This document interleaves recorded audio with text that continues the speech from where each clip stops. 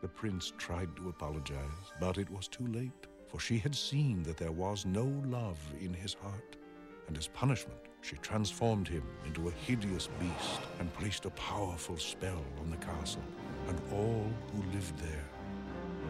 Ashamed of his monstrous form, the beast concealed himself inside his castle with a magic mirror as his only window to the outside world.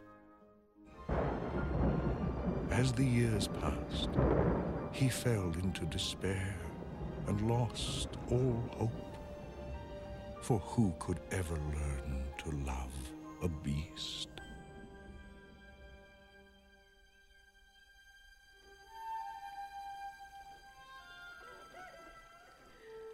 Hello and welcome to the Bad Princess Movie Podcast. This is the podcast that seeks to catalog all of the terrible movies. Damn it.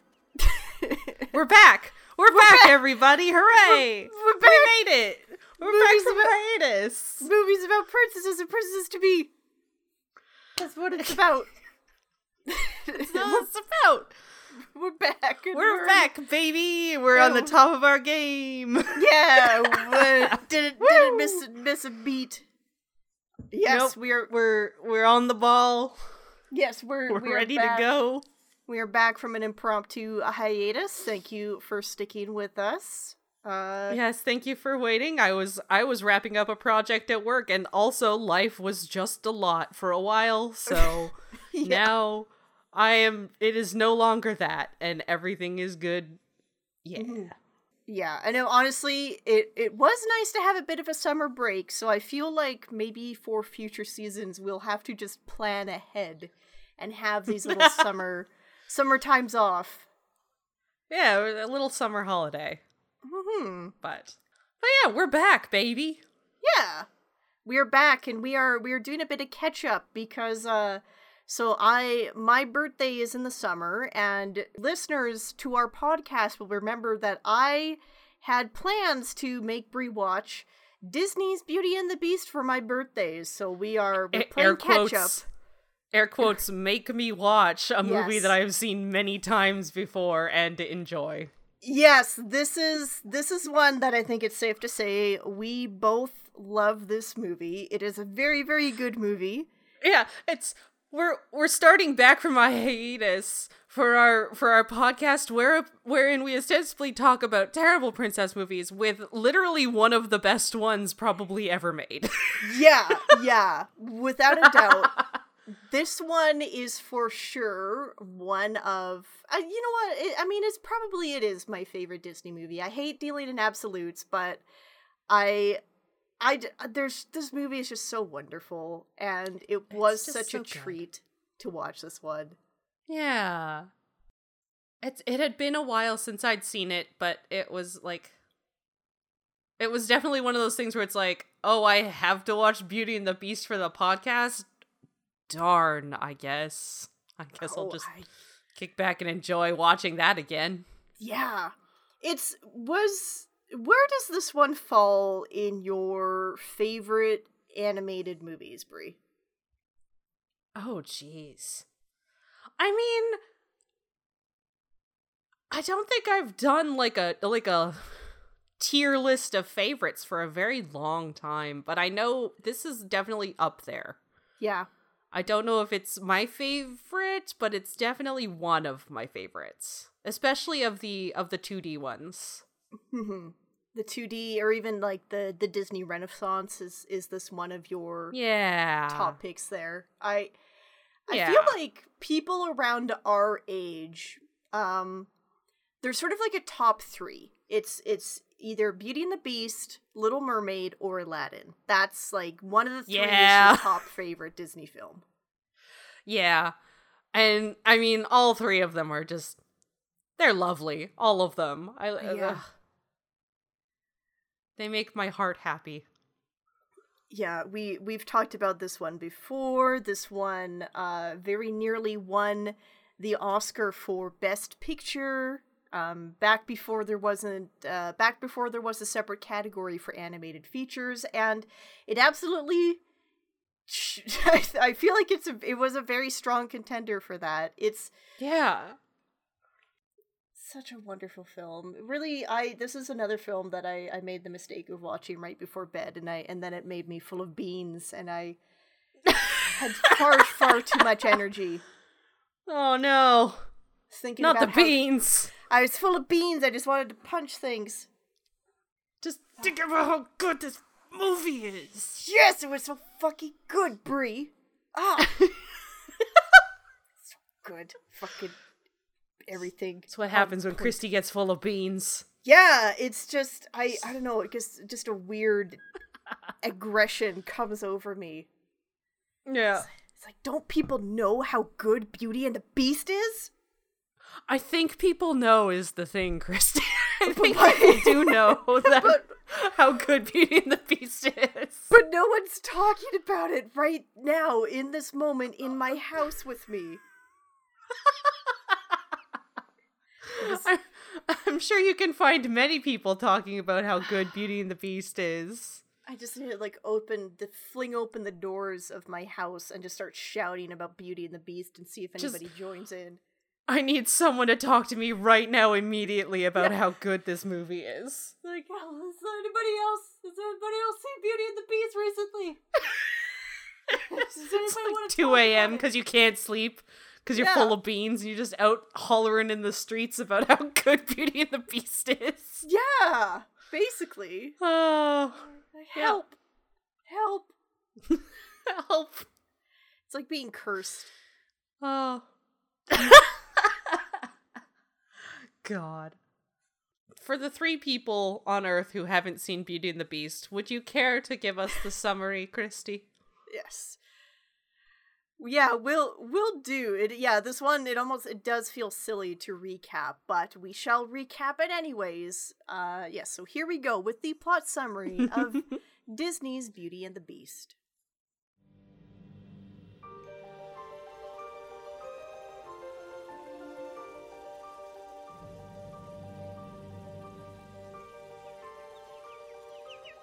Our story begins with a prologue showing the history of the titular beast. The beast was once a selfish and cruel human prince who one dark and stormy night was visited by an old beggar woman. The woman asked to seek shelter in his castle in exchange for a rose. Upon his refusal, the beggar woman revealed herself to be a beautiful enchantress in disguise. In reward for the prince's cruelty, she transformed him into a monstrous beast. His servants in the entire castle were also enchanted, with a spell that could only be broken if the beast learns to truly love another person and be loved by them in return, all before the last petal on the enchanted rose falls. Otherwise, the prince would remain a beast forever. Years later, in a quiet French village, lives the beautiful Belle and her father Maurice. Belle and Maurice don't quite fit in with the rest of this poor provincial town. Belle due to her love of books, and Maurice due to his eccentric passion for invention. While her hobbies have drawn the ire of the other villagers, Belle's beauty has drawn the eye of Gaston, the village hero. Unfortunately for Belle, Gaston is a chauvinistic brute who ignores Belle's repeated refusal for marriage. Please, Gaston, I can't. I have to get home to help my father. Goodbye. That crazy old loon, he needs all the help he can get. Don't talk about my father that way. Yeah, don't talk about her father that way. One day, Maurice sets out on horseback. He soon finds himself lost in the dark woods, and after being hounded by wolves, finds himself at the gates of the beast's castle. Unaware of the beast, Maurice enters and meets the castle's servants, who have been enchanted into the form of various household objects. Unfortunately for Maurice, the beast soon appears and imprisons Maurice in his dungeon for trespassing. Thankfully, Maurice's horse returns home and leads Belle to the castle. Reunited with Maurice, Belle offers to take his place. Take me instead. You would take his place? Belle, no! You don't know what you're doing! If I did, would you let him go? Yes. But you must promise to stay here forever. No, Belle! I won't let you do this! You have my word. Done! Maurice is sent back to the village, and Belle becomes the beast's prisoner. Belle quickly befriends the beast's servants and begins to explore the castle. While she is forbidden to enter the West Wing, Belle's curiosity gets the better of her. There she finds the enchanted rose, and Belle, not knowing its significance, reaches out to touch it. She is caught in the act by the beast, who flies into a rage. Belle flees the castle, but soon finds herself at the mercy of the wolves. Luckily for her, the beast arrives and fights off the wolves. The beast is injured and collapses, and in spite of the harsh treatment he's given to her, Belle chooses to help him return to the castle instead of making her escape. Back at the castle, Belle and the beast make amends with one another. By the way, thank you for saving my life. You're welcome. Meanwhile, back at the village, Maurice tries and fails to assemble a group to rescue Belle. Hearing his ranting about a beast, Gaston hatches a plan to have Maurice locked up in an insane asylum, hoping to force Belle to marry him in exchange for Maurice's freedom. Before Gaston can enact his plan, Maurice attempts to return to the castle himself. Unbeknownst to Maurice, Belle and the beast have become quite attached to each other. Belle's presence in his castle has inspired great change in the beast, and it's not too long before he shed his monstrous ways and become beast only in appearance. After sharing a romantic evening together, Belle's mind wanders to her father. Seeing her sadness, the beast offers Belle his magic mirror, which allows her to see whatever she commands. Belle uses it to see Maurice, and she sees a vision of him collapsing in the woods. The beast, having fallen in love with Belle, sets her free. You must go to him. What did you say? I release you. You're no longer my prisoner. You mean I'm free? Yes. Oh, thank you. Hold on, Papa. I'm on my way. Belle finds Maurice and manages to take him back to the village, where they run into Gaston and a mob of villagers. The mob tries to take Maurice to the asylum, but are stopped when Belle uses the magic mirror to show them a vision of the beast, proving that Maurice isn't mad.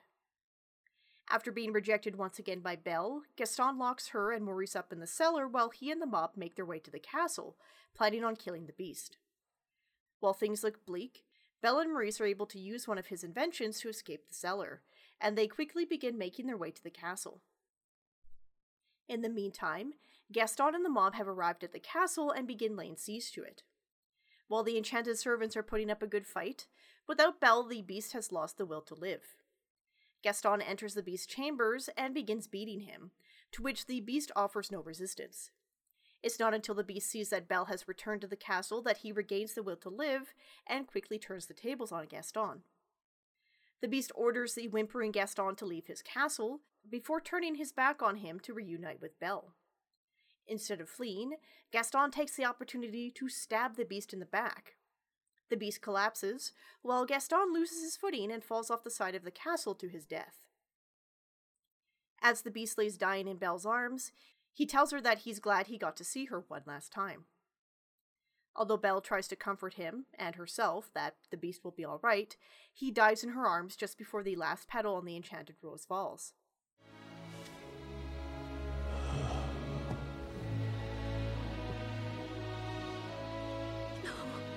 No. Please. Please. Please don't leave me. I love you. Belle professes her love for the beast, and suddenly, streaks of magic begin to light up the sky. The beast's lifeless body is transformed, and Belle for the first time sees the face of the prince, revived by the power of the enchantress's magic. The spell is broken, and the servants and entire castle return to their original form. Belle and the prince embrace, and the film ends on them celebrating their happily ever after. Belle, it's me. It is you.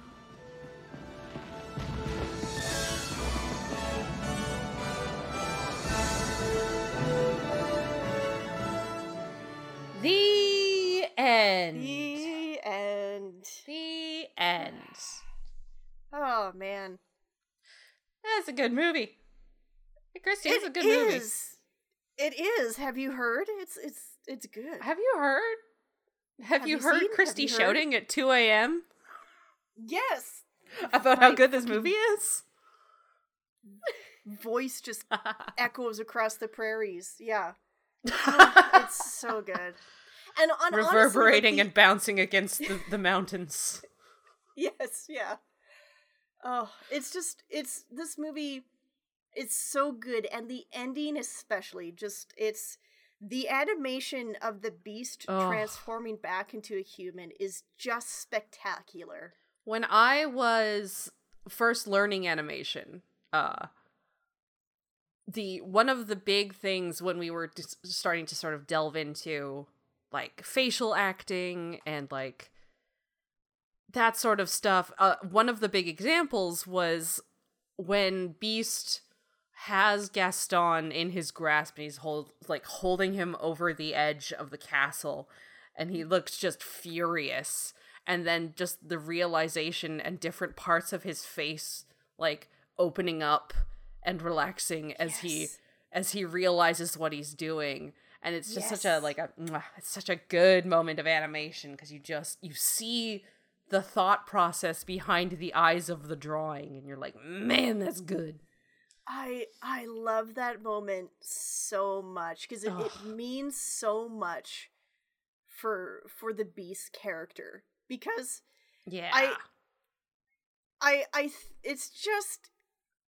it's this awakening in him that, you know, like we've seen elsewhere in the film how full of rage he is. Yeah.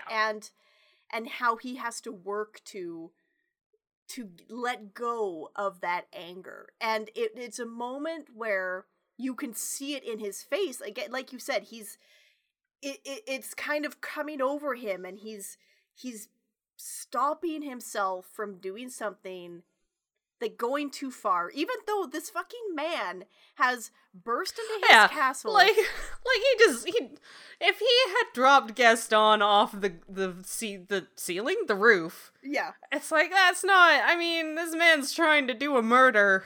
Yeah. And he's also just fucking awful. So, like, it wouldn't have been unjustified. No, like, you could, there's an argument that it's self-defense, and yet, after all the shit that the Beast has been through, he calms himself, and he makes the conscious decision that, no, I'm not going to do this. Like, I'm not going to do a murder. It's just wonderful. I love it. It's...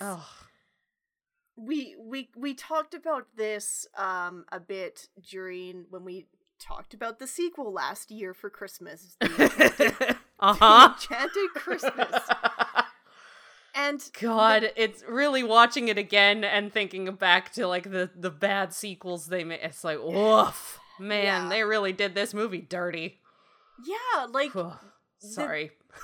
The Beast in The Enchanted Christmas was someone who was very much so prone to anger and who took it out repeatedly on Belle and his servants. And as we discussed in this film, his worst bout of anger towards Belle is after she tries to touch the enchanted rose, possibly... Which, you know, I mean, he overreacted. He that was a fucked up thing to do.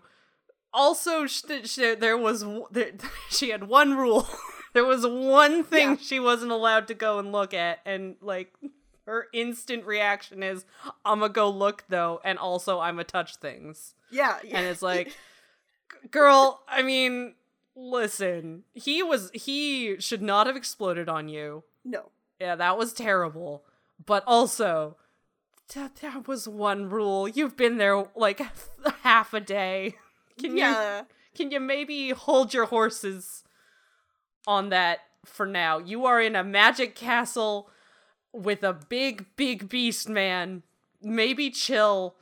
Maybe have a little bit of self-preservation. Just a hint. Sorry, that was a tangent. No, it's all good. To that point, it did kind of make me laugh in this last viewing that, like, why didn't anybody just say, oh, like, that's where the Beast sleeps, that's his private room? Like, no one, if you had just said that, then, I don't know, like, nobody wants to communicate in this castle. No, there's no communicate. Don't be silly. But yeah. Oh, yeah. This could have been avoided, people. But this could have been avoided really easily. Yes. But yeah, it's he freaks out, you know, of course he's so protective of the enchanted rose because without it the spell, you know, if Belle had done something to it, what if that makes the spell unbreakable? Permanent. Yeah. So it's understandable that he'd be upset. As you said, it's not understandable the level to which he is upset and how he takes it off on Belle, but that is like the only bit of anger that we see directed to Belle. After that, they go through that. Well, you know, I mean, before that, it's him yelling at her to come to dinner, and he's big and angry. Yes, there are like smaller instances before that, but afterwards is when he realizes he's like, okay, my I need to calm my shit down. Yeah, because they have that conversation after he saves her from the wolves, where they sort of just like air out all of their feelings and then just sort of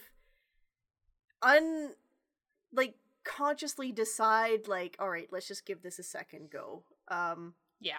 It's like, let's hit the reset with what we have learned and just give this another shot, I guess. Yeah. Which I love that conversation with them because it's just it is the back and forth they do. He yells, you know, he's snarky at her, says, you know, if you hadn't run away, this wouldn't have happened. And Belle responds, if you hadn't frightened me, I wouldn't have run away. And the beast like has to like think on it for a little bit. And his comeback is, well, you shouldn't have been in the West Wing. And I love it because he's got this stupid little smile on his face. Like, ha, like, gotcha. I'm winning this one. But then Belle, of course, retorts, like, you need to learn to control your temper. And he doesn't have a fucking response to that. It's like, oh, shit. It's like, oh, yeah, okay, I guess, yeah, that's true. Fuck.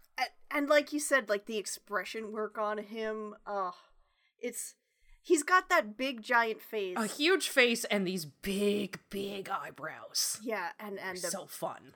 So expressive, and it's the most wonderful thing in animation. I bet it probably was equal parts a huge pain in the ass to have to animate something as detailed as him, but also really fun with how expressive you could get it, how far you could push it. Oh, and they push his face so far. It's great. Yeah. Like, some of the expressions in the comedy moments are just a delight. Yeah, and you know what? I think that helps a lot to making him a likable character, because he is big and scary, but he also has these moments where you can tell that underneath it all, he's just kind of a whiny brat. Yeah, he's just like, he just needs to like work on his people skills. Yeah. A lot. A lot.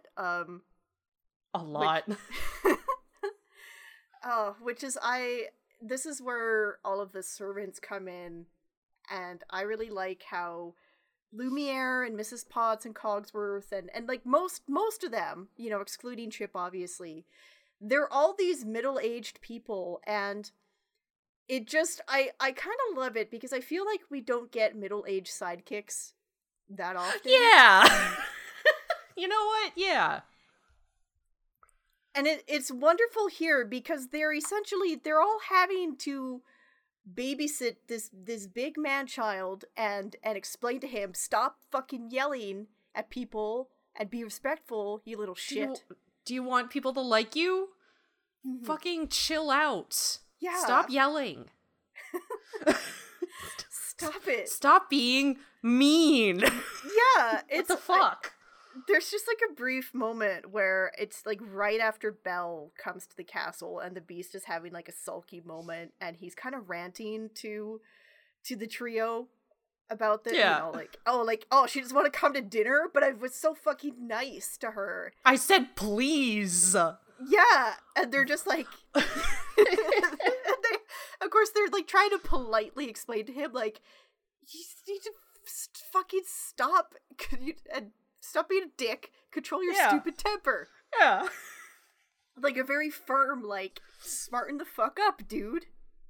But don't frighten the poor girl. Impress her with your rapier wit. But be gentle. Shower her with compliments. But be sincere. And above all, you must control your temper. Come on, have you learned nothing over the past decade? Yeah. Come on, man.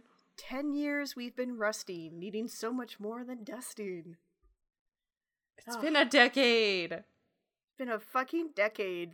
And that's something that people jump on and theorize about. Yeah. And like, it's funny coming to this movie, going off that. It's like, there's been already hundreds of people discussing this movie, and all of these points that we talk about are going to be things that people have already touched on in fucking video essays and essays and other thing, like, but like, listen, we're gonna talk about it anyway. yeah, fuck it. You get to hear our take on these points, and maybe we'll have one little nugget that is entirely unique to us. Yeah, or maybe not. But we're here now, so just enjoy it, I guess. Yeah. I hope. Tough shit, I guess. Tough shit. Thanks for listening. Here's one hot take that I've never seen anyone discuss. Hot and spicy take direct from Christy. Yeah, so at the beginning of the film, during the Belle song, Belle's like sitting at a water fountain, and these sheep come around and like they start fucking eating her book. Here's my hot take: if a sheep ate part of my book, I would flip my shit. I would at very least yell at that fucking sheep. I thought you were gonna say I'd fucking flip the sheep. Oh, I mean that too, maybe. Like, let's fucking flip that sheep right out of here. Fuck that sheep. Yeah, fuck that sheep. It bugs me as somebody who. Oh god, you're a collector of things. I collect, and I like to, I like, if I bring a book with me somewhere, I bring it in a piece of fabric, and I wrap it in the fabric, and I put it in a special pocket in my backpack, because I want that book looking as new as the day I bought it, even if I've read it 50 times. So for that sheep to come up and eat a bit of Belle's book, and it's her favorite book. She tells us it's her favorite book. I get so mad. You would have punched that sheep right in its little sheep nose. And Belle doesn't even react. She's just like, hey. Yeah. I guess I'll just leave then. She's just like, I don't know. Like, I also was like, what the fuck? Yeah. Don't let that sheep eat the book. There's words there. You need those to read the story. Back in this time. Yeah, back then when it's not a mass-produced book. Yeah, that book is precious. It's just a sign of her kindness, I guess, that she doesn't stop singing and just start screaming at the sheep.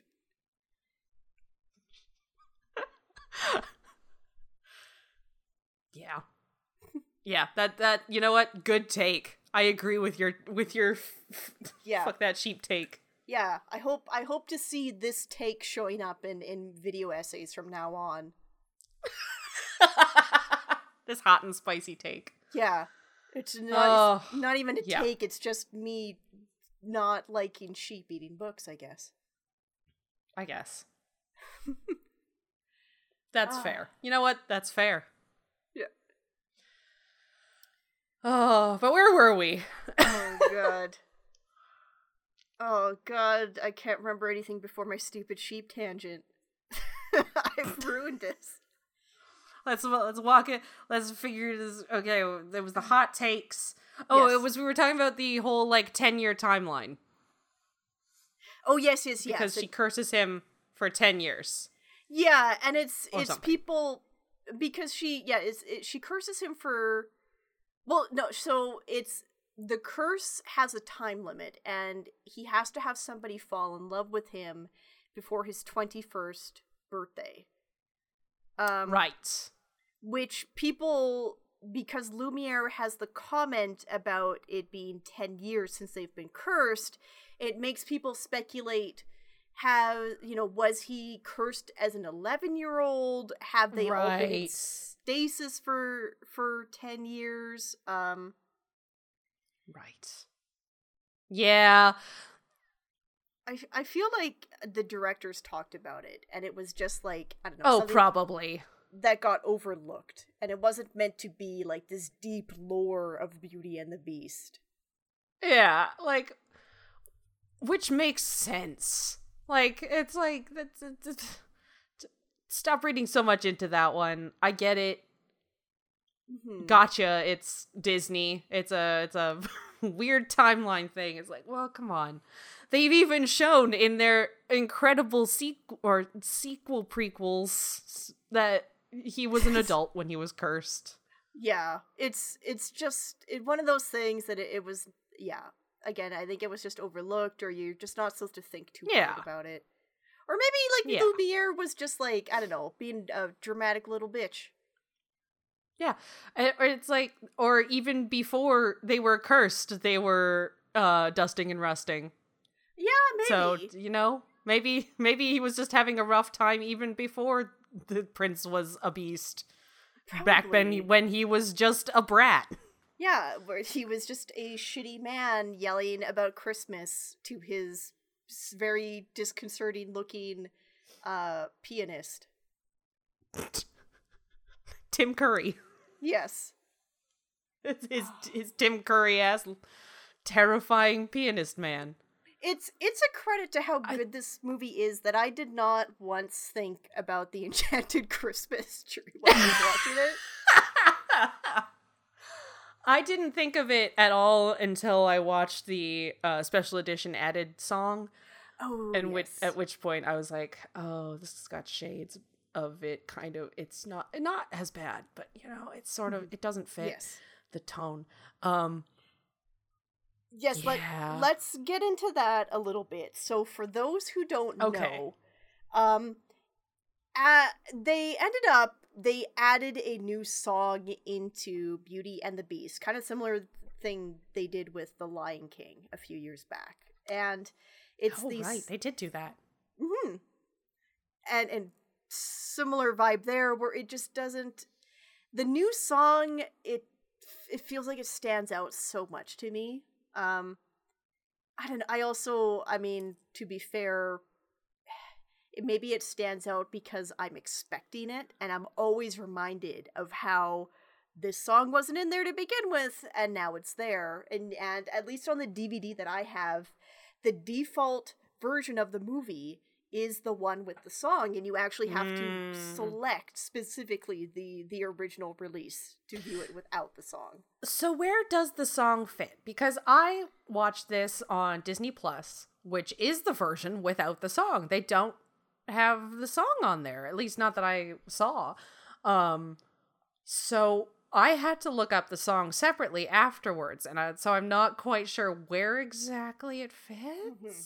It comes just before they have the big romantic dinner and the ballroom scene. And so okay. It's sort of, yeah, like it just kind of extends the falling in love bit of the movie. So you'll see the Something There song, and then it kind of leads into the new song, which is A Human Again, which, again, for further context, it's the enchanted objects just singing about how they can't wait to be human again. Yeah. And, like, it's not a bad song, and I imagine if it had been there the whole time, because we can't travel to the alternate timeline where that song was always in the movie. Yeah. So, of course, for those of us who have grown up without it in there, it's gonna feel weird. And even there's no way to go into it with a perspective that it was always there, or that it fits, because we are all too, especially those of us who, as children, watched movies over and over and over and over and over again, are extremely familiar with how the movie goes. And so adding a little extra thing in there, yeah, it breaks the flow. Yeah. I feel like I need to like find a child who has never seen Beauty and the Beast and make sure that they only ever see the version with the Human Again song, and then like 20 years from now, there's probably kids out there, or yeah. I guess they're teens now, probably. But how do you make sure that they've only ever seen that version of the film? Like, we need to like specifically engineer a child for testing purposes. Just to be sure. I mean, I'm sure you can find someone of an appropriate where their family probably got the version of the DVD that you have, so they've only ever seen it. And they probably if you didn't know better, I feel like the song would fit fine. It's a little extraneous, but we're coming at it from the view of adults that already know this film. Mm-hmm. To a child, it would probably be fine. Yeah. I will say on this last viewing, I almost did miss it a little bit, where I think it does sort of help give the illusion that even more time has passed between when Belle and the Beast start to become friends and when they have the romantic dance together. True, because without it, I guess it does feel fairly swift, but also like time is passing. There's no measure, like no one ever says a solid amount of time XYZ has passed, so yeah, it's also in the middle of the song when Belle is reading him a book and it's Romeo and Juliet, and you're like, man, okay, yeah, that's maybe not like, you could have just made something up instead of being like, it is specifically this book by Shakespeare. Yeah, known for being a tragic romance? Yeah, it kind of takes me out of the film. First off, because it's a real life book that now exists in the Disney universe. And then it just doesn't, I don't know, I almost have a hard time thinking Belle would, like, that would be her favorite. Or like that, that'd be, I don't know, like, she just doesn't seem to me to be like a Romeo and Juliet kind of person. Yeah, I don't know. It just when she describes the book that she's reading in the beginning, it's there's like she said, what's the line? Far off places, daring sword fights, a prince in disguise. Like, it makes it sound like this adventure that maybe happens to have a romance in it. Yeah, her whole deal is adventure, and whereas here it's like, here's this book about a tragic romance. Yeah, it's like, all right. These two 14-year-olds fell in love and then died. It's. I think that was part of what gave me Enchanted Christmas vibes, is that it's like, this does not feel like it fits the characters. And also the Beast being like, can you read it again? And then she's like, why don't you read it? And he's like, I haven't read, I don't know how to read anymore. It's like, that seems strange. That seems like a very strange character trait. The idea that he learned how to read at whatever age he was, and it's been so long that he has apparently just forgotten how reading is. To the point where he can't read the word two. Yeah, twoe. I could almost buy it up to that point because it just felt like a little too much. Yeah. This isn't doing for the character what you want it to be doing. It's just making him feel more like a big child. Yeah. Which is not probably what you want here. Well, and I almost I took like weird offense to it because he, as a prince, would probably be the one person in that kingdom who is guaranteed to have a higher education. Yeah. It's a weird character choice that I'm glad was not in the film originally, I think. Have you ever seen the Beauty and the Beast musical? I have not. I saw it many years ago, so my memory is a bit foggy, but I remember they had a similar moment there, and they played it off as a bit better, where the Beast, like, the Beast just never really got into reading, and it's not until through Belle, that he kind of discovers this love of reading and how it can be an escape. And, you know, of course, for someone like him who has been tormented by the curse, it came across as a better moment there, because that makes sense. Yeah, like it felt like it made sense for this character, and it was just this natural just somebody who, I don't know, it almost like felt like it fell in line with one of the morals of the movie, where it's like that don't judge a book by its cover. Yeah, okay. Yeah, where it's like, little did he know that these things that he had previously written off had so much value. Huh. Yeah, that makes sense. That is a good perspective on it. Because, like, here, with, like, the 30 seconds that you get, it just seems like a big child who was taught to read because he is a prince, but just decided not to and forgot how. Yeah, or maybe the implication, because he didn't do it for however long. And maybe the implication too is that he has spent so long as a beast that maybe that's part of why he's forgotten. That's that he's becoming more beast-like. Oh, that's fair. I guess it's same way with him eating in that one scene. Yes, yeah. But at least that's sort of like, oh, he's being beastly instead of humanly, whereas this is like not that as much. Mm-hmm. If it had been like, you haven't been reading or you haven't read this whole time, and he was like, you know, I've been busy doing beast things, then I'd be like, okay, I feel like I could buy that. Yeah. Or like it just became too difficult for him to read, because like we see him struggling to hold a spoon at one point. Yeah. That's another thing about his animation that's really great, is that you can kind of see over the course of the film, he becomes more human-like in how he walks and how he gets around the castle and some of the stuff that he does. Like when you first see him, he's on all fours, and as he starts to open up to Belle, he starts walking around on his hind legs more. Yeah. Like, I really like the animation of him the one time where he's just like pacing in front of the fireplace, but he's on all fours, so it's like this big angry dog. Mm-hmm. It's very good. But yeah, and you can see him sort of straighten himself up. Yeah. Just wonderful. Sorry, and even when he... Oh, like on him being a dog, like when he's angry and the hackles on his back start to raise. Yeah. So yeah. Good. Oh. It's real good. Love it. Also, I can't remember. I know I saw at one point years ago, like an interview, because animators will. This is a Glen Keane character, isn't it? Oh yeah. Oh yeah. Yeah, baby.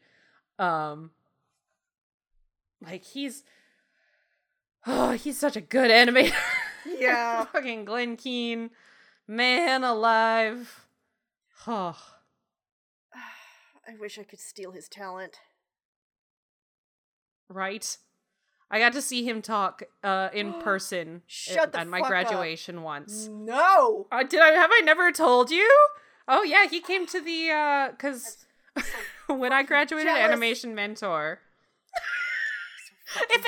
Listen, I don't know if it'll hurt or help, but I was so starstruck I barely remember what he said. I just know he was there, and I was like, holy shit.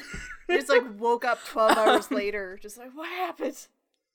Almost, man, almost. But no, it was when I graduated Animation Mentor that year. They had our graduation thing in California at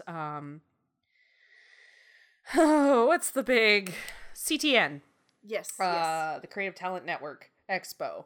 And so they had it in the same hotel, and somehow they managed to get Glen Keane in to talk to us very briefly at our graduation ceremony.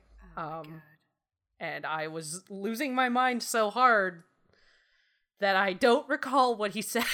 He probably at all. gave you such sagely advice and you have no idea. It's gone. It's long gone. God. But it was really cool. But yeah, so he's a really good animator, is the thing. So fucking good. So fucking good. Oh. I mentioned it briefly at the beginning of the episode, but the transformation sequence and just how invigorating it is. I've seen a lot of Beauty and the Beast adaptations, and so far none of them have even come close to just the feeling of wonder that you get when you see the transformation in this movie. Yeah. It's just like this, it's like a miracle playing out on screen, how like the heavens themselves open up and begin streaming magic, and as he lifts into the air, the cape furls around him like a rose that allows him to bloom, and to see his fingers. Glenn has cited the sculptures of Rodin as inspiration for how the hands and feet, how it should all look, and just like this just again, it's just so good, wonderful. And it's the type of thing that in other adaptations they don't know how to do, because it is what the fuck do you do? We gotta make this man or gotta make this beast into a man, and it's a lot of like stage trickery, or just like it just doesn't capture that wonder that you get to see this man anamorph on screen. Fuck off.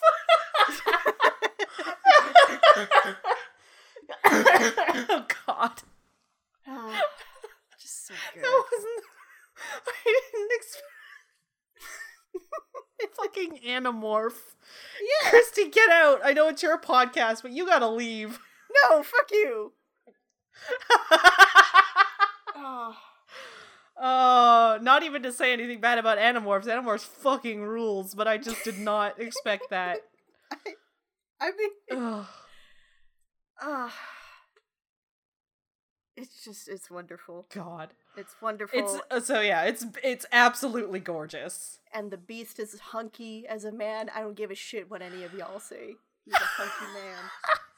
I was about to ask, what is your opinion on the man that is within the Beast? I am very firmly pro man Beast. I think, again, I really like, he's got a very distinct brow, and I think they did a really good job. I love his profile. Yes. His nose and brow situation is very nice. Yeah, and just his chin to his neck, it's hard to describe, but it just looks good, and I like it. He looks like a sculpture. It's just, yes, hunky sculpture, very good. Yeah, I know there's some people who aren't a fan, but I think even as a kid I was like, no, that's a pretty man right there. Yeah. He's so good. And you know what? It makes me mad.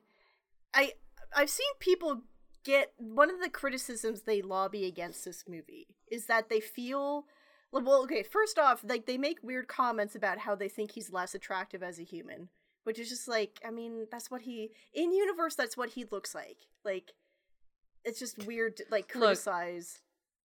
Like, how... Listen, some people are really into the big monster men, and you know, I respect it. But it's like, it's just... You gotta respect it. It just feels weird that people are like, oh, like, it ruins the message of the movie because he turns back into a supposedly handsome prince. And it's like, but that's like his normal self. Like, that's what he actually looks like. Yeah, like, this movie isn't to reward Belle with a hunky beast man husband.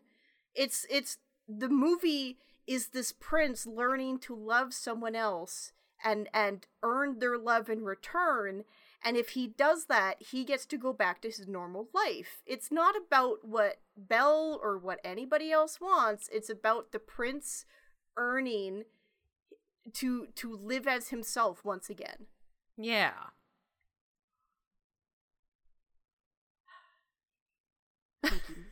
but yeah, I really like how statuesque he is designed. Yes. And I feel like he's drawn that way really well at the end of this film. Mm-hmm. And then every time you see him in like a sequel where, where there's maybe not enough time to get him looking quite right, he's not looking quite right. I remember so Glenn Keane, I remember him doing some sort of assembly, I think, as they were revealing the designs for Aladdin when they were working on that one.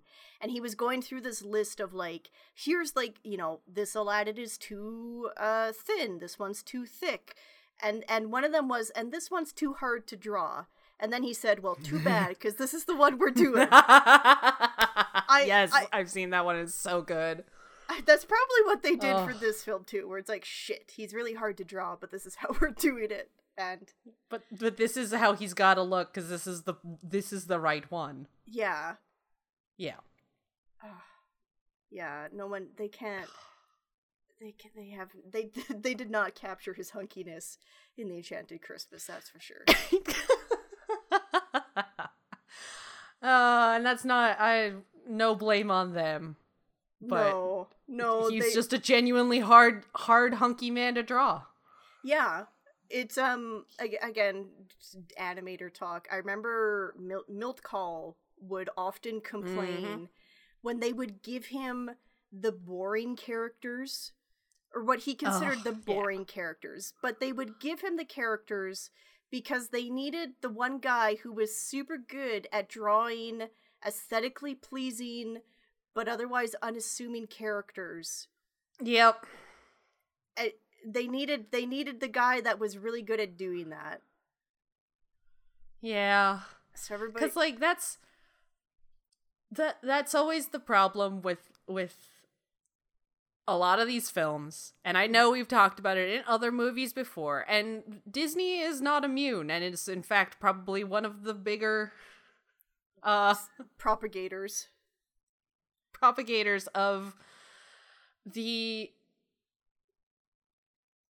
everyone can pull a silly face except for the ones that need to be pretty. Yes. Belle can't look funny. No.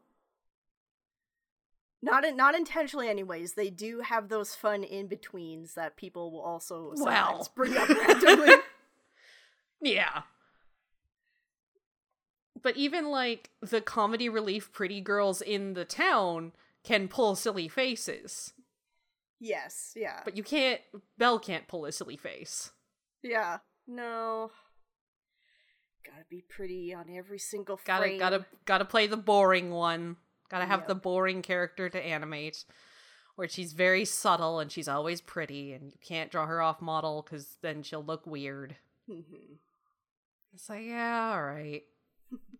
I don't care for that, and I'm glad they've gotten farther away as time has gone on from that. But yeah, it was nice watching Encanto because it feels like they're letting themselves be a little loosey-goosey about it now, where they probably could go further with it, but it's way better than what we've seen in the past.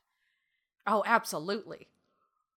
Even now, I can't remember what game it was. I think it was maybe like Assassin's Creed or something, or some other game. Maybe not. Fuck it, whatever. But they were like, women are hard to animate. And everyone's like, what the fuck are you talking about? They are not any harder to animate than a man. Yeah. And I agree, they aren't. But the thing is that almost universally in media, women characters are forced to be portrayed as more pretty. At all times. So like a dude character, you can have a fun time and make them pull a silly face, and it doesn't matter if they look a little weird here and there. Whereas a female character has to be, air quotes, pretty. And so they are then de facto harder to animate because they have to look appealing to, Yeah. Well, and so, I've not to defend the people saying women are hard to animate, but just to say there is a history of woman must look pretty all times, can't do funny, must be pretty, which does make them on occasion harder to animate because they gotta look on model and gorgeous all the time. But that's my animation rant for the day. I've also seen it attributed to their design, where, and I think Disney's Cinderella is the best example of this, where because, you know, like, if you have a character like Lumiere, who he's got very distinct features to his face, it's easy to trace and judge where those features should be in relation to each other as the character is animated across the screen. So, you know, oh, this eye, his nose comes out this far and his eye should be here, blah, blah, blah. With female faces, because there's often this desire to make them so generically pretty, and again, I think of Cinderella, and if you look at Cinderella's face, she's got a barely visible nose. And when you think of how prominent a nose is on a person's face and how it anchors the other features, if you do not have a distinct nose on a character in animation and you need to draw their head turning, it can be hard because you've lost that reference point for where should the eyes be in this angle in relation to the nose and to, so like that stuff can definitely make it harder to animate female faces, but it's because you're stopping yourself from designing women characters with stronger features that aren't like fit into that pretty, like, oh, they have to have a tiny, barely visible nose, or they have to have these, big, dewy, it's always like, Yeah, exactly. It's like they'd be a lot easier if you could just design them with more variety. Yeah. I don't know. Like how people are. Yeah. Which, but like you were saying, like in Encanto, in one of their more recent films, and I think I haven't, to my shame, I have yet to see Turning Red. But even looking at like their more recent, I know I haven't. I know it's gonna be good. I just keep forgetting to sit down and watch it.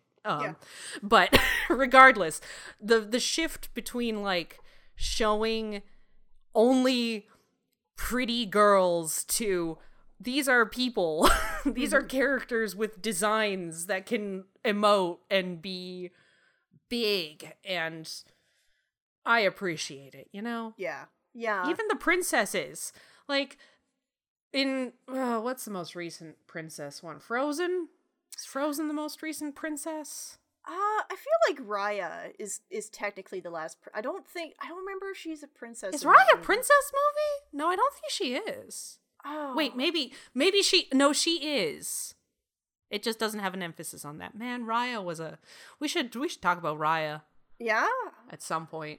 I feel like we should. If it's a princess film, I feel like we could swing it somewhere. Yeah, that's true. All right. Put that one on the list, Christy. Yeah, coming soon to a podcast near you. Coming eventually to our podcast at some point. Yes. But anyway, even in those films. Yeah, like Frozen, you mean? I know Elsa didn't do a big emote, but I know Anna was very emotive. Yeah. And they were still, like, designed a little. Everyone's seen the photo where they just Photoshop the mom and the two sisters into the same photo and it's the same face. Yeah. But I feel like slowly we're growing away from all female characters must have the same facial proportions. Yeah. And look vaguely the same, and are getting into more variety and more emotion and more design, and it's very fun, and I approve of it and like it a lot. Yeah. Anyway, that's my rant. Has nothing to do with Beauty and the Beast. Thank you for joining me. Yeah, thank you for letting me come along on Bree's Wild Ride. Yeah, I have a lot of feelings. No, it's you know what this is a good opportunity to get him out. You know? Anyway. Where were we? Oh god. Okay. Speaking of beautiful people, let's talk about Gaston. Man. What a fun character. In that he's actually awful. Yeah. He is such an interesting character, and the older I get, the more, like, just the better he is, because so many of the other Disney villains, when they are transparently evil people, everyone acknowledges it. Everyone reacts to, like Maleficent. Maleficent is over the top. She is an evil witch. Yeah. She's an evil, evil person. And then you have Gaston, who says and does horrible things, and everyone fucking loves him for it. And that type of villain feels so relevant in today's society. Yeah, sure does. He's like this big, over-the-top, boisterous, charismatic man that just, like, everyone's like, yeah, that guy. And then he's like, I'm doing horrible things. But because everyone's like, yeah, that guy, they're like, yeah, horrible things. Yeah, that's right, Gaston. Like him arranging his wedding to Belle, and he tells the gathered crowd, I guess I better go invite the wife, or the woman. I better go propose. It's like, fuck off. All right, what?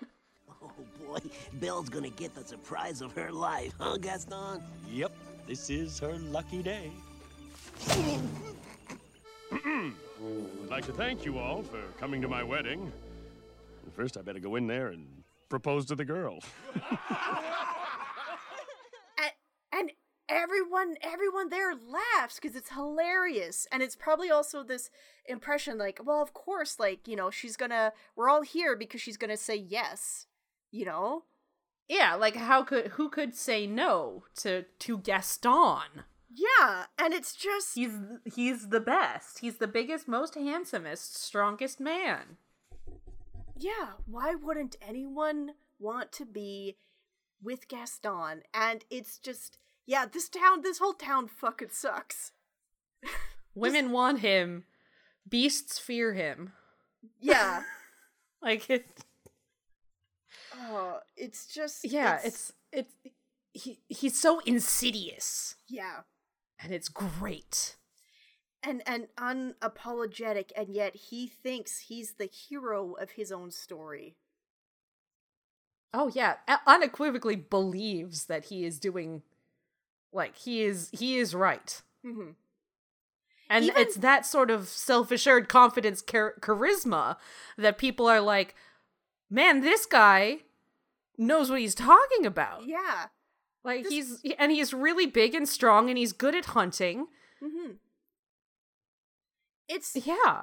This film, it's just wild how he has the entire town in the palm of his hand, just waiting at his beck and call. And yet he's doing shit like the plot to put Maurice in an insane asylum to force Belle to marry him. Like how do you do that and still think that you're a good person?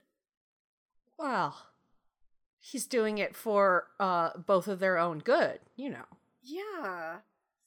Oh, because Maurice is clearly crazy. It needs to be put away. And Belle, I mean, her life would be like, who I can provide for her, obviously. Yeah. Like I'm obviously the best man in town, so why wouldn't she want to marry me? And like, I don't think a lot of them. I think the only one who knows that it's a plot to get her to marry him is LeFou and Monsieur Dark. The asylum director, who is voiced by Tony J, which I forgot. And I heard him and I'm like, oh, Mr. J, Tony you're J. here. It's Tony J. A fun fact about that moment is so I guess because he's such a small part that they basically did the audition and the recording at the same time. And so Tony Jay comes in and recorded his part, and the directors just like looked at each other and went, "Yeah, this is it. That was perfect. Here's your check. Thank you, sir." That's so good. So you want me to throw her father into the asylum unless she agrees to marry you? Oh, that is despicable. I love it. Oh, yeah, that makes sense. And then, of course, he went on to be Judge Claude Frollo in The Hunchback of Notre Dame. Yes. God, I wish that was a princess movie so we could talk about it, just so I could talk about how much I enjoy that film. I fucking love that one too. Oh my god, that's a Disney movie I don't think you would ever... Well, I don't know, maybe you would see today, but it just... Probably not. Not the way it is now. Yeah. I don't think they would make it now. Probably not as overt, yeah. But that's another one where the villain is someone so relatable in today's society, where this crusader, where they think they do heinous shit under the guise of moral good. Yep. Oh god. I could let me just talk forever about how good Frollo is as a villain and how good his song is. Yes. Oh my god. But yeah, I guess we gotta get back on track. Oh, right, beating the beast. Right, yeah, okay. Yeah. So I think those two are the only ones who know that it's actually to make her marry him, and everyone else is on board because Maurice has been ranting and raving around the town, and he's doing this ostensibly to be like, we need to protect ourselves against this maniac who's raving about beasts, etc. You know what I sort of stuck out to me in this last viewing is, so Maurice barges into the tavern and he's like, we gotta go help Belle, she's been captured by a beast, and everyone just fucking laughs at him. And if Gaston actually loved Belle, if the father of the woman you loved bursts in and he's rambling about a beast and how Belle's been kidnapped, you would think, even if you don't believe in a beast, wouldn't you want to, like, ask some questions or, like, what's going on? Like, is she safe? Like, what happened here? But Gaston is just fucking laughing. His love for her is purely narcissistic. Yes. Like, it's purely... Like, it's not actual real care he has for her at all. No, it's just because, as he said, that she's the most beautiful girl in town, and that makes her the best, so therefore that's the woman he has to marry. Yeah. It's funny, my, I remember watching this one with my sister, maybe like, I don't know, 5 years ago, it's been a while, but I remember... One of the things she said is that she didn't get why Gaston was so fixated on Belle, because in my sister's opinion, the Bimbats, the ladies, she thought they were like much more attractive than Belle. And I don't know, it was funny to see that perspective. Like, well, why wouldn't he just go with one of those girls? And I think it's probably the fact that Belle is the one woman that rejects Gaston. Yeah, makes it offends his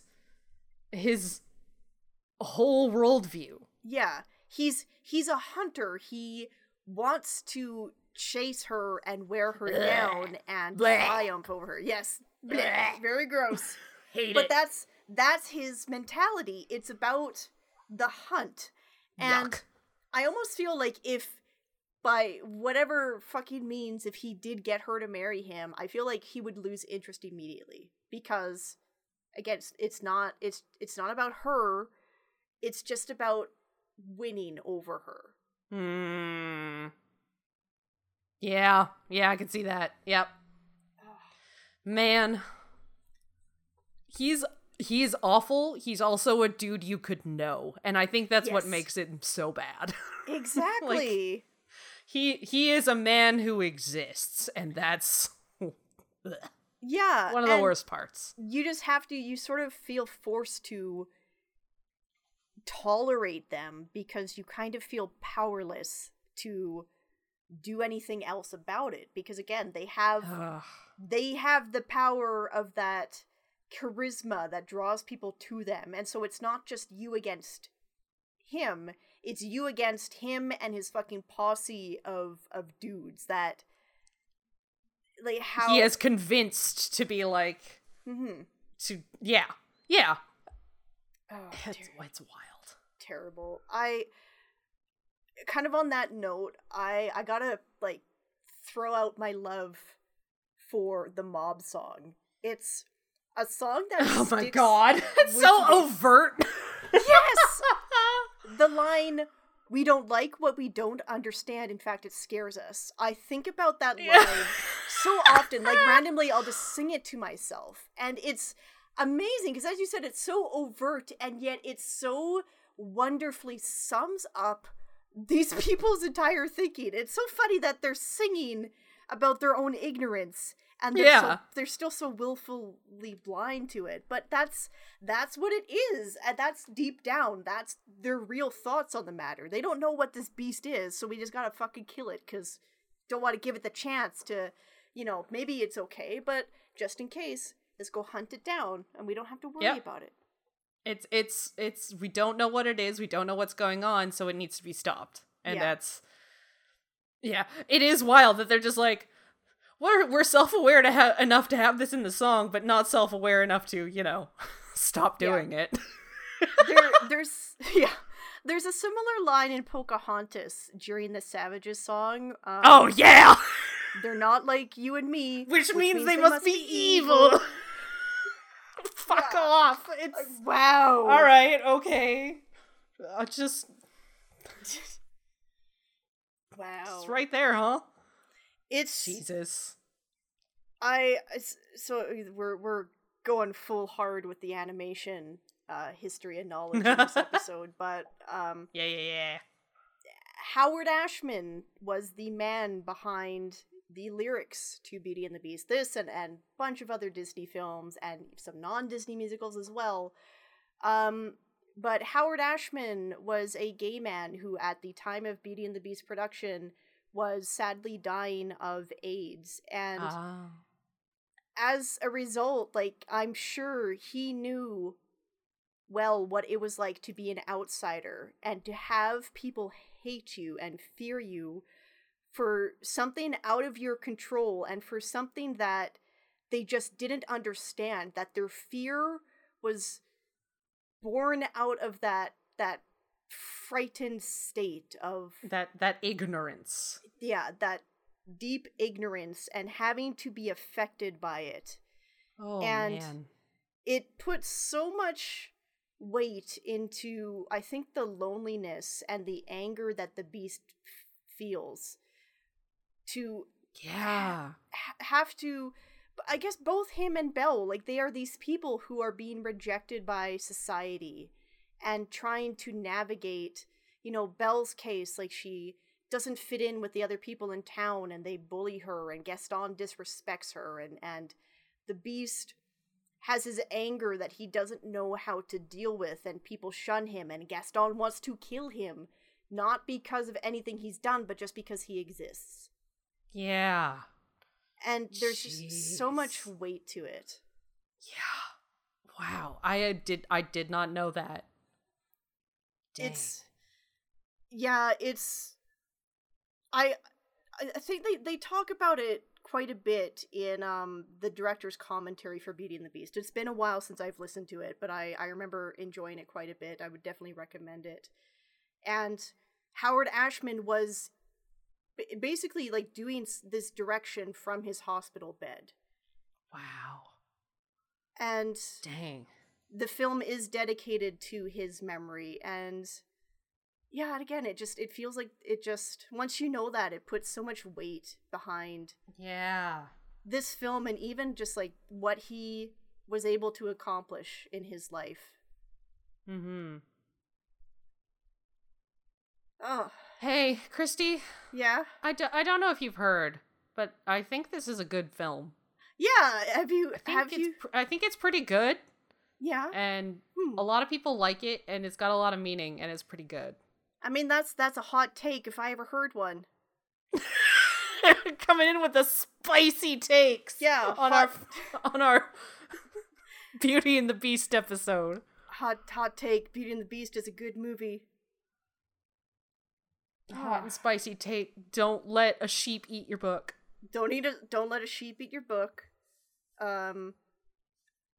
What else? What else is a hot take? I feel like this is maybe the first Disney character we've seen like fully ass naked. Like you can't see. He is kind of nude, isn't he? Yeah, like I mean, he's got fur as he gets out of the bath, but like he's not wearing pants. But he is naked. Mm-hmm. Yeah. I have a Christmas ornament of that moment, and it's one of my favorites. What? Why? He's in the bath, and he's got his hair all done up, and it's... Oh, okay. I thought you meant of him, like, in front of the mirror, buck-ass naked. Oh, no. It's like, what? Why would they make an ornament of that? It's I had to get it custom made, you know. Listen, Christy, it's you. I wouldn't doubt that you made it yourself. Oh, no. Shh. Don't reveal my secrets.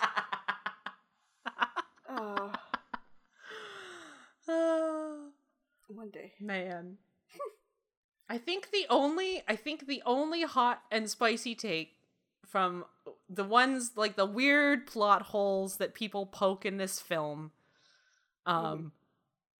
the only one that actually bothers me as I'm watching through it is the fact that this castle is so nearby and is like right there in this like little provincial area of France, and no one knows about it. Everyone's just fucking forgot about this whole ass spooky castle and the presumably rich prince that lived within. Yeah, because it feels like it's like less than a day's travel from the village. Like you'd think you would be able to see the fucking castle from the village. It's out like on a cliff with a big bridge coming toward. Like it's a big thing, isn't it? Yeah, they do. So this is one of the things that they like quote unquote fix in the live action Beauty and the Beast. Ugh. Where they it's like a spell that it's part of the spell, so the enchantress made everybody in town forget. That makes sense. And I guess that's probably one of the many haha gotcha Disney criticisms that was against this one. But like I think that's the only one that ever really bothers me when I'm rewatching it, is it's like everyone has forgotten about this castle that's less than a day out of town. But if it was also part of the spell, that makes sense. See, and it's funny because it's something that I never thought about as a kid, and as an adult, I don't really think about it. Like it was that's something fair. You thought about, but I was just like so, and maybe it's that nostalgia where I don't question much of what this movie tries to do. It's just blind acceptance. That's fair. I mean, and it's not a big thing. It's a very easily, like, explained kind of thing. Yeah, or just overlooked. Or like, overlooked, like, hand-waved. Like, don't worry about that. Yeah, just because a lot of stories, a lot of, like, fairy tales have, like, the secret or the castle that is nearby that is just inexplicably there, and don't worry about it. Yeah. Don't worry about it. Don't worry about it. Oh, goodness. What a good film. What a good film. I forgot that Belle's lead animator, like supervising animator, was James Baxter.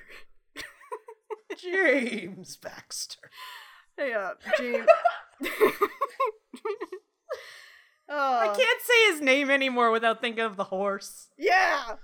Oh my god. He's like a magical man that just seems to appear when animation needs him the most. You're right, though. And he's so good. Like, the animators on this film, like yes.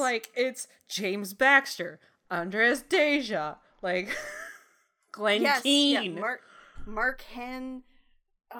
On the note of Andreas Deja, so I don't know if you're aware of this, Brie, but Andreas has a blog that it's just called Deja Vu, so DEJA, and he posts tidbits of Disney movies. He's a big fan of Milt Kahl, so he'll post a lot of pencil tests from Milt on there.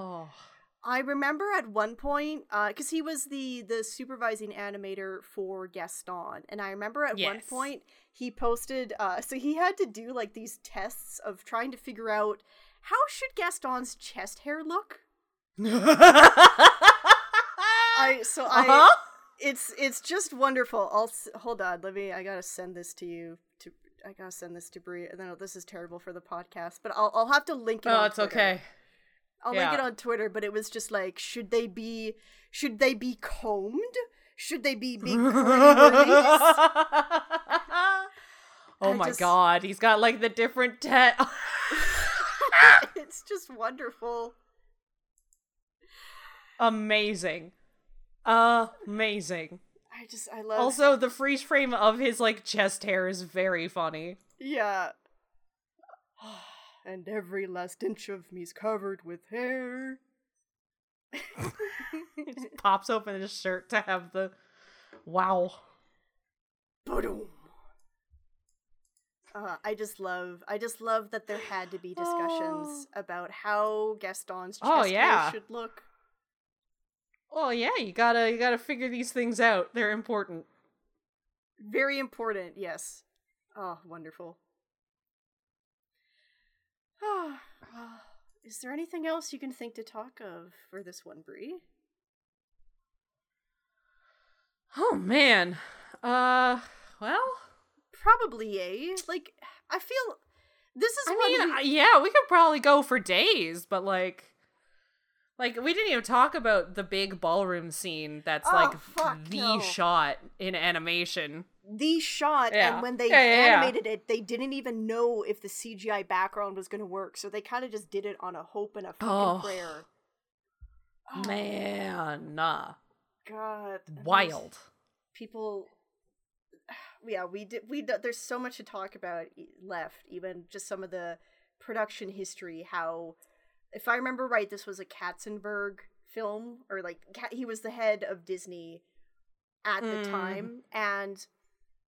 He was not a well-liked man because he was a bit of a slave driver when it came to this film, and to the point that there are stories of animators who didn't have time to go home and get a change of clothes, so on their lunch hour, they would go and buy clothes to wear at the office. And Jesus. Stories of people's marriages being ruined by this movie, the final, the transformation sequence that we talked about earlier, apparently Glenn Keane only had like 2 weeks to do that.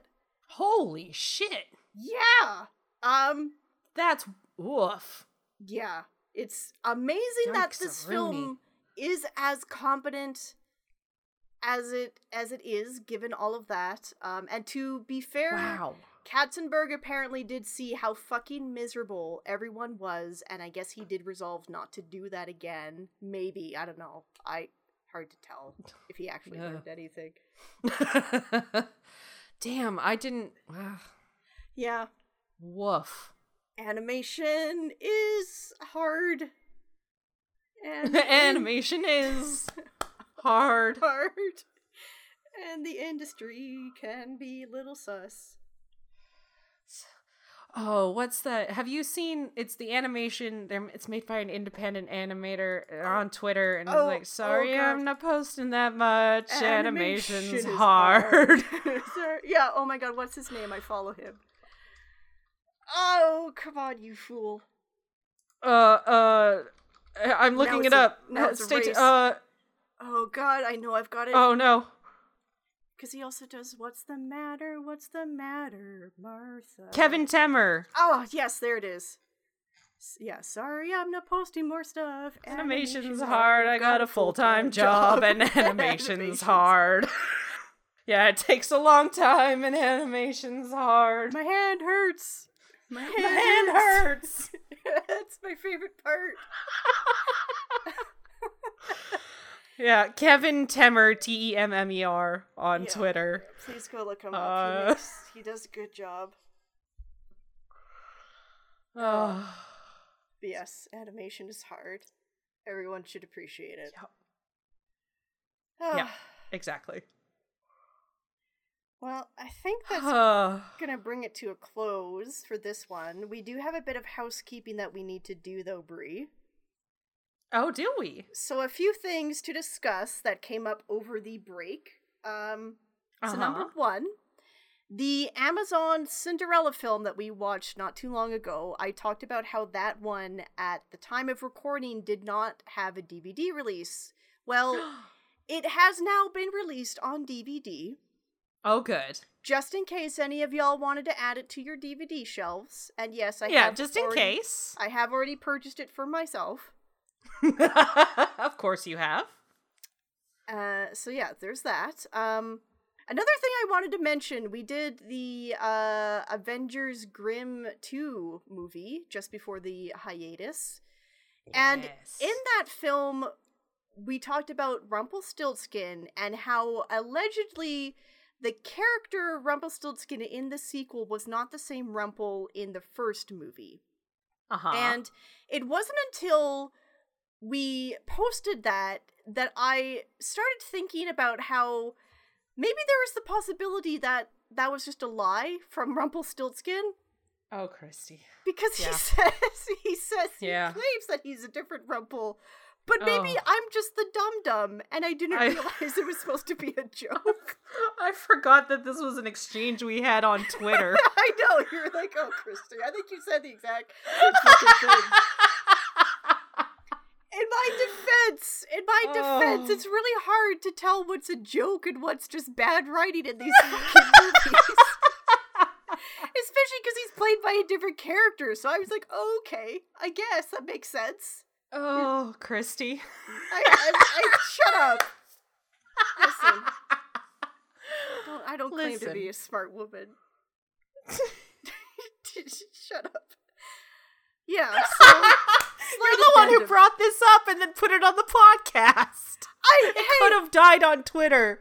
I forgot about it. I had to correct myself just in case anybody is listening through, and like I have to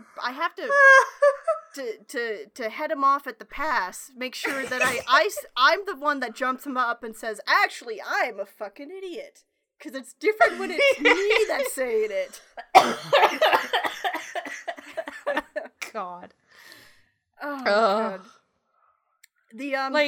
I saw you in person and had in between then and now and had not even thought about it. Yeah. Oh yeah, I guess we could mention I saw Christy in person last week, the week before. Yeah, so for the first time since like 2019. Yeah, it was fucking weird. It was weird. Seeing you in person and like not just hearing your disembodied voice. It was very nice to see you in person. It was funny because we did not watch a princess movie. We did not. We watched the Asylum's Sherlock Holmes movie, which was fucking great.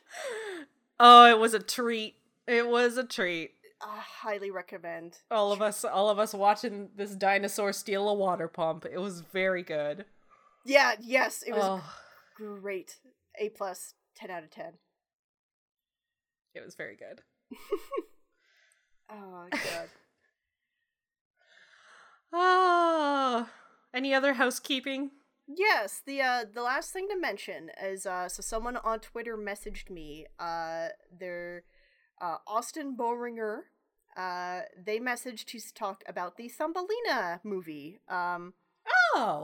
So they say they loved it a lot when they were a baby, and they corrected me to say that Maya was not voiced by Kathy Cavadini. She was voiced by Patricia Paris, who they say lent her voice to many audiobook recordings for classic Disney movies. And so I ended up, I had been referencing Wikipedia for that particular episode for the cast list. Because if I remember right, I think IMDb only had the Japanese cast. And right.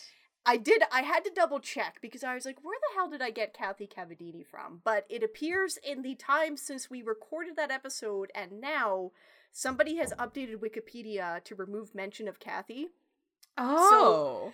So I guess just like a good reminder to me that sometimes with this animation stuff, people just post their best guess and it's not actually sourced. So yeah, according to Austin here, Maya was Patricia Paris, not Kathy. So just to correct that. Oh, very cool. Thank you for the correction. Thank you. And if anyone else has any corrections or questions or general comments, you can message us at, we're on Twitter at badprincessmov. We also have an email, that's badprincessmovies@gmail.com.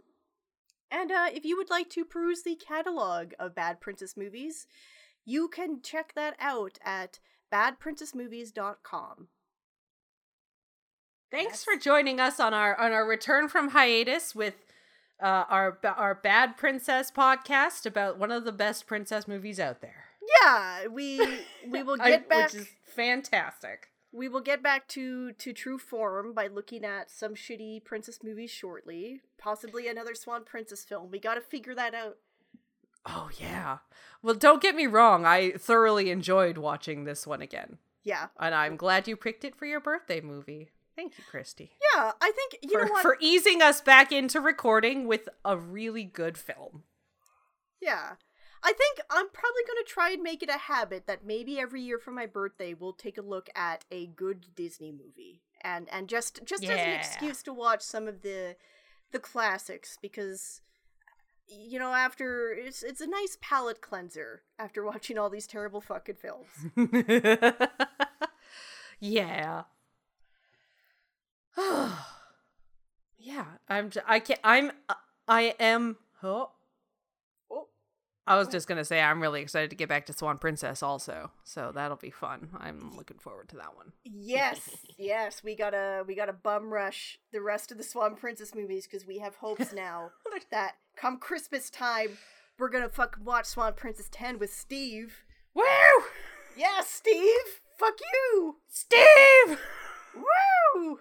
We made Steve watch the Sherlock Holmes movie, and I don't know if he liked it. Yeah, he was there when we watched Sherlock Holmes. And we have got him to agree to watch the Swan Princess 10 at Christmas if everything goes well. So now we got to watch 8 and 9 before the end of the year. Yeah, because it is exciting.